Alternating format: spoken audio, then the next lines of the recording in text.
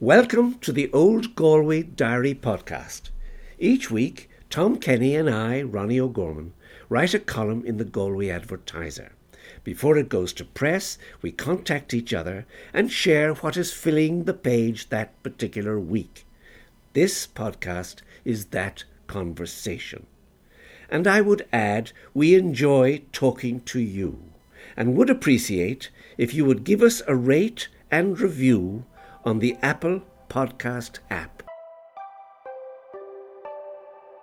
Tom, good morning. Hello, Ronnie. Morning in Galway. We're getting our summer at last, I think. Such a pleasure. I was on the prom yesterday, and do you know what I noticed? Schools are bringing out their whole classes to the beach, and yes. I'm sure it's very educational. But I was just looking, they play the same games I used to play, like burying each other in the sand, jumping off, into piles of sand, building, passageways for the tide to come in from the sea up to a moat just inside. And it was great. And I just felt, it's the timelessness of the beach is a wonderful thing, really. Well, indeed. And we're very lucky to have it on our doorstep. Another sand is clean and lovely. No question. Yeah, thanks. Yeah, happily. Yeah. Good, Tom. So what are you going to tell us about this week, please? Well, this week I am talking about the Bish. Oh, good. It happens to be exactly 140 years ago since they took over a secondary school. My goodness. The Patricia brothers arrived in Galway much earlier, 40 years before. The last Catholic warden invited them, and in 1826, and within a month they had opened St. Patrick's Monastery and School, which of course became known as the Mon in Market Street. And famous throughout the world. Yeah, famous throughout the world, Tom. Yeah. Indeed. Yeah, they started off with a couple of hundred pupils, and but by the time the famine arrived, they had 1,000 boys every day. They were educating them, they were feeding them, and very often they were clothing them as well. It was an enormous success, really, and it was the foundation for what was to come. But we're now in the 1860s, and the model school had just opened in Newcastle, but no Catholics were allowed to go there. The Jays was about to open on Sea Road, but it was regarded as being for the higher orders. And the Bishop McEvely was concerned that there were no educational facilities at all for older boys in the lower orders. In other words, working class, really, I suppose, kids. And so in this month, exactly in 1862, 140 years ago, the brothers managed to organize enough funds to secure a house on Nuns Island. This was quite a large 3-story house. It had been owned by a Captain Thompson, who was the superintendent of the Royal Atlantic Steam Navigation Company. But they took it over within a short space of time. They had converted 4 of the principal rooms into classrooms, and what they described as in the very best style without any regard for expense. God be with the days. Yeah, I know. I'm smiling here to myself. Yeah, I know. Yeah. Yeah. Anyway, they reckoned there would be enough accommodation for about 200 boys. And so in January 1863, the first pupil arrived. Now, they had 2 departments. One was known as the Initiatory English Department, which the fee, by the way, was £1 a year. Right. And the second was, I feel that was the National School. Right. And then there was the Progressive English Mercantile and Science Department, for which the fee was £2 a year. Now, this was a lot of money in 1862. And this was designed for working class people. I don't know how much of these fees they collected, but anyway, they designed the courses to prepare the senior boys for careers in commerce, whether it was the civil service or professional offices or religious life, whatever. The The seminary, the word seminary was quickly dropped and it became St. Joseph's College. And because the bishop had so much to do with it, and setting it up, first of all, regularly visiting it, and he used to teach classes there. Right. So it became known as the Bishops, and of course this quickly abbreviated to the Bish. I know. And that's what it has been known as. Well, Tom, that's what I say about it, famous throughout the world, because you often meet people traveling in America or somewhere like that, and they ask you, were you educated in the Bish? Were you at the Bish? That's right. So, I mean, the name is well known. Oh, absolutely. Yeah. There were about 120 of them in the beginning, but the numbers began to increase and extra classes had to be added on. But it just wasn't enough. The student body was growing quicker. The building was not really able to cater for them. But very happily then in the 1930s, excuse me, they managed to buy the former Purse Distillery building across the road, across the street. A new school was built on this, a secondary school. The secondary school moved there then across the street with its new motto, Sanctitas et Scientia, holiness and knowledge. And I have two photographs in this week. One is of the school taken from across the street, showing the railings in front. And the other is of a big group of pupils drilling.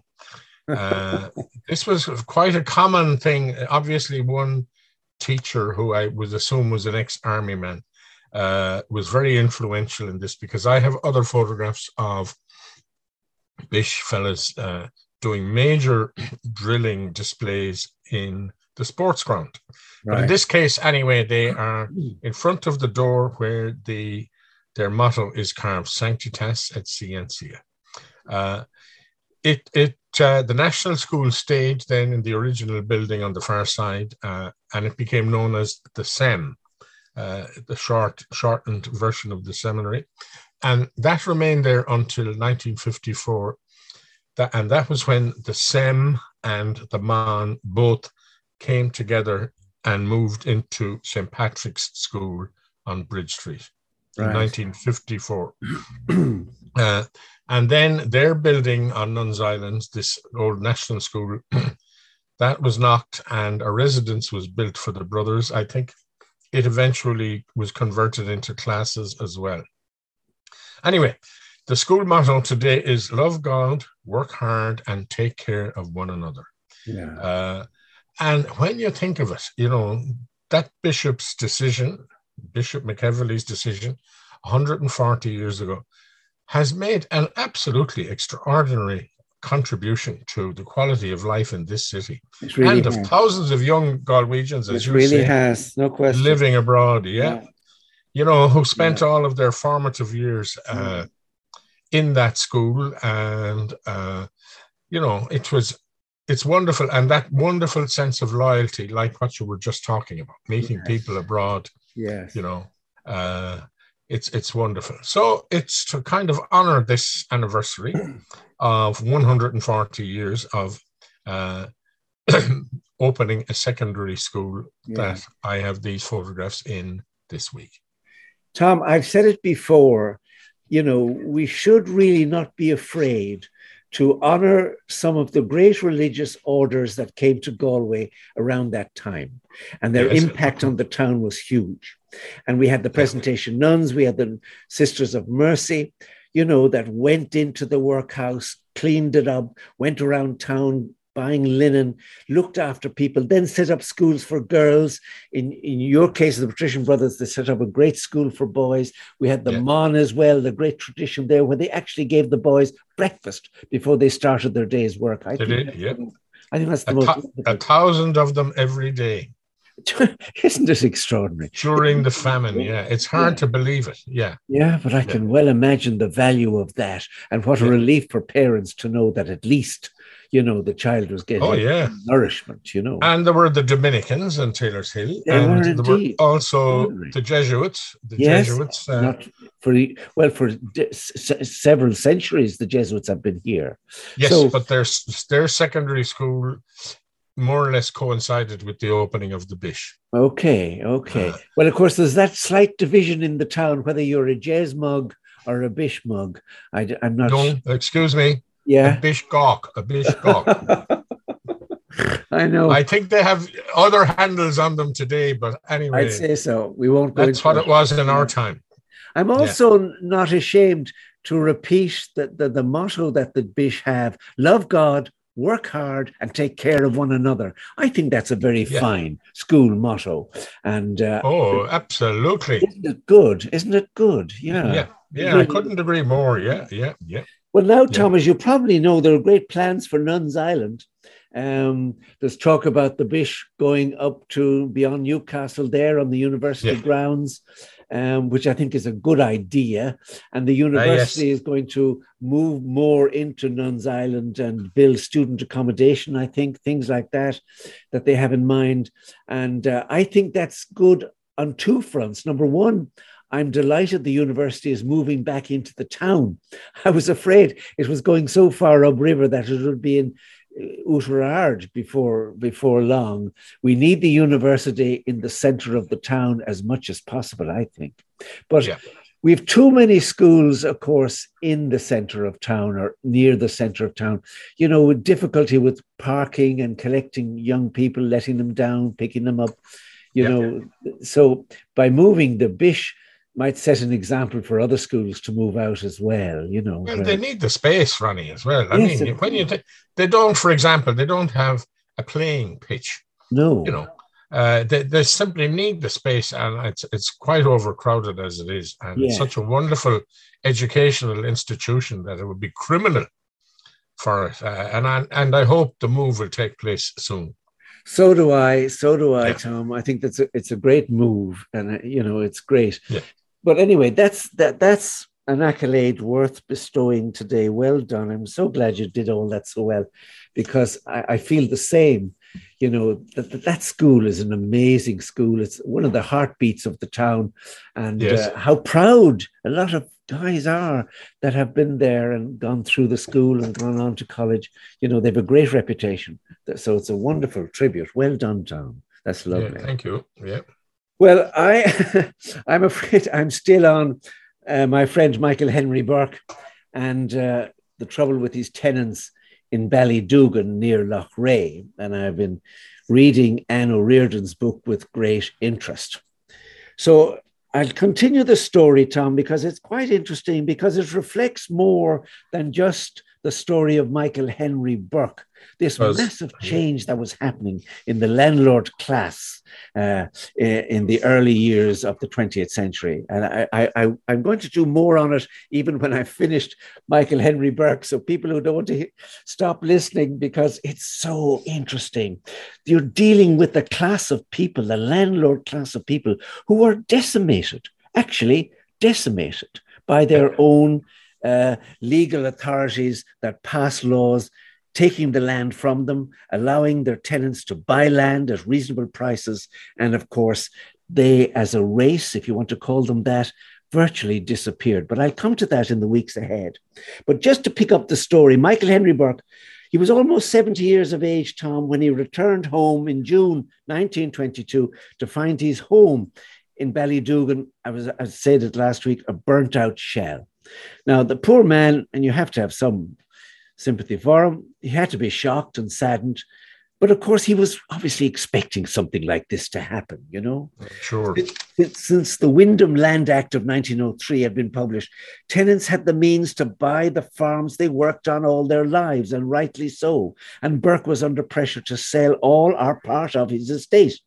He suffered continuous intimidation and death threats, many of them extremely horrific.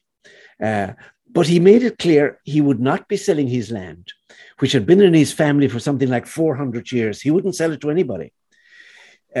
He was a proud owner of the estate of more than 1,500 acres in East Galway, and he was a descendant of an Anglo Norman family, which had a powerful base in Portumna. I mean, he really had Norman blood in his veins, there's no question.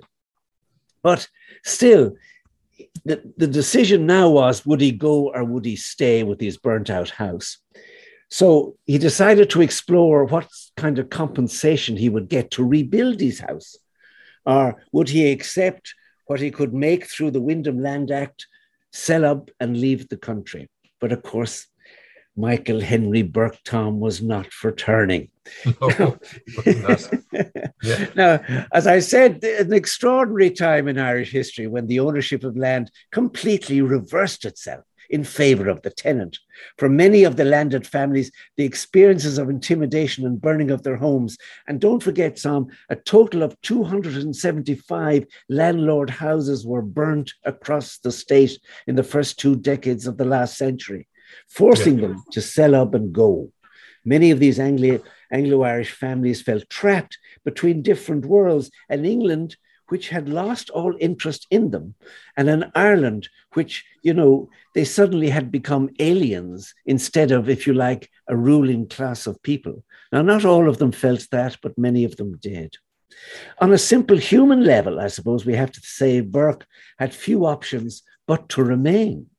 He had lost his house, and his wife, by the way, she left him after a difficult marriage the day after the burning, but I'll come back to that again. And his sons were away. He had a reduced income and, frankly, had few places to go. Burke had a genuine attachment to his ancestral place, and combined with his stubborn personality, and boy, he was stubborn, made him determined to fight his intimidators. He resolved, and he said in public, "I am not going to be smoked out." Now, Lord Clonbrach, fairly a neighbour of his in Haskra, expressed similar type of attachment when Lord Clonbrach would be a highly respected landlord and very decent during the famine, and a decent family. He said, "I wish to live and die in the old place where my father lived." Now, he was perceived as being a generous landlord, and the poor man was much maligned, actually, for his failure to embrace the spirit of the Wyndham Land Act and sell his land to his tenants. Again, he was not going to do that, but he was forced to sell most of it. Burke was unlucky in that his application for compensation fell between the two stools of the British government withdrawing from Ireland and the new Irish state, which was not well disposed towards landlords, nor to their houses and their estates. Burke saw £25,000 being the estimated cost for rebuilding and the loss of his contents and valuables. On the understanding, however, that Burke was going to rebuild, between the Dominion Office in London, Britain still had some responsibility for these people, and the Irish Free State, he was granted a total of 11,500, far short of the amount he was looking for. But, he accepted, and amazingly, he began to rebuild. Now, there were several other landlords around who were looking for money as well because their properties were burnt. The Kerwins property near Tuam was burnt in January 1923, I think it was. They sought 80,000. They were given 33,000. You had the Burkes of Marble Hill House. They sought 50,000 for the burning of their house. They only got 4,250. William Pearce from Roxburgh, he claimed £33,513. I don't know where he got that from. And even though he was not going to rebuild, he was awarded 16,000. Augusta Lady Gregory, of course, who was a Pearce, who had spent her childhood in Roxburgh, revisited the house in 1924 and lamented its gloomy and damaged state. The house, she wrote in her diary, "It's a ruin, it's very sad, just the walls standing blackened and all the yards silent. I'm afraid the house will never be built again. All silent that was once so full of life and stir in my childhood and only deserted now." Yeah, well, there was that attitude there among themselves because they saw themselves as a beaten race, really. Anyway, despite the shortcomings, Burke set to work rebuilding Ballydougan. The work was estimated to cost 9,400 and 11,000. He raised further funds by selling horses and cattle and selling ash and beech trees in his extensive woodlands. During the construction, a number of problems arose between the architect, Charles J. Dunlop, and the builder and Burke himself, because Burke was this kind of man, I'm afraid, that there were always rows, and solicitors were required, not for the first time, to restore the peace. Burke was now 78 and had suffered a serious stroke, but he finally took up residence in his newly built house exactly as it was before in 1931. Now, he was getting old and, just wasn't able for all of this. Yeah. So he asked his son, William St. George Burke, to come home from America and live with them in Ballydougan and to help him run the estate. Now, despite being old and in poor health, Burke still retained his spirited, strong will, dictating the terms of living arrangements to his son, insisting, and this has made me smile, no dogs were to be allowed into the house except into the basement and only at night. So poor his son struggled to make a living arrangements work, but in the end he moved out of the house, leaving his father to run the affairs and with the support of a Mrs. Cameron, who his father had come to depend on. Now, meanwhile, I just want to tell you about Michael Dempsey and the others. They did not relax their pressure on Burke, even though it was clear the man was not for turning, even at this late stage, having rebuilt his house. Burke still faced consistent challenges. He attempted to lease land on a Conacre basis to other farmers, but they in turn faced a boycott from their neighbours. Burke was annoyed by the behaviour of his agent, Rowell Joyce, who had let land to Dempsey, contrary to Burke's express wishes. No land is to be let to Dempsey. But it's possible, of course, that Joyce had come under pressure from Dempsey and others to side with the local protest or face the consequences. When Joyce failed Burke's explicit orders to get rid of Costello, and he was the other herdsman and suspected agitator, Burke was so furious that for the first time he actually did consider selling out. However, his solicitor came to his rescue and he managed to secure an eviction order on Dempsey and Costello. Now, this proved effective for Costello, but Dempsey, who I think was a very clever man, pleaded that the effect of the eviction order had so shocked his poor wife that she was left hanging between life and death. And he appealed for time for his wife to recover, adding that if Mr. Burke thinks I'm responsible for any injury he may have suffered in the past, I sincerely regret it and humbly apologize to him.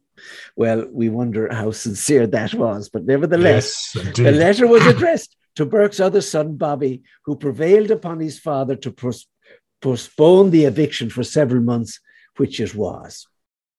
And finally, Michael Dempsey and his family had lived on Burke's estate for 10 years after Ballydougan was burnt. He was the source of real distress to poor old Burke. Even later, after the Dempseys had moved to a house in nearby Larch Hill, Rowell Joyce, Burke's agent, appointed Dempsey caretaker on the estate, my God. Which severely tested his landlord's patience. Sure did. It sure did. Yeah. Wow. Well, I'm going to leave it there, Tom. And okay, we'll finish it next week. This is like the Follier Uppers years ago in the Astoria on a Sunday afternoon. I know. It's an absolutely amazing story. We're left hanging over a cliff or well, tied to a train track when the train is coming. I know, tied to the tracks. We always say, we have said before, that some of these stories would make a movie. They certainly would make a play. There's some of the Perry Orchard in this, really. Or a novel, yeah, indeed. Or a novel. But this man, Michael Henry Burke, was not for turning. But next week, I'm just going to talk about his wife and his two sons, which are very interesting. And I'll end it there. I leave it at that, Tom. I leave it at that. All right. Until next week. So, I Ronnie. look forward to it as always, Tom. You take care. Thank you. God bless. Mind yourself. Bye, Tom.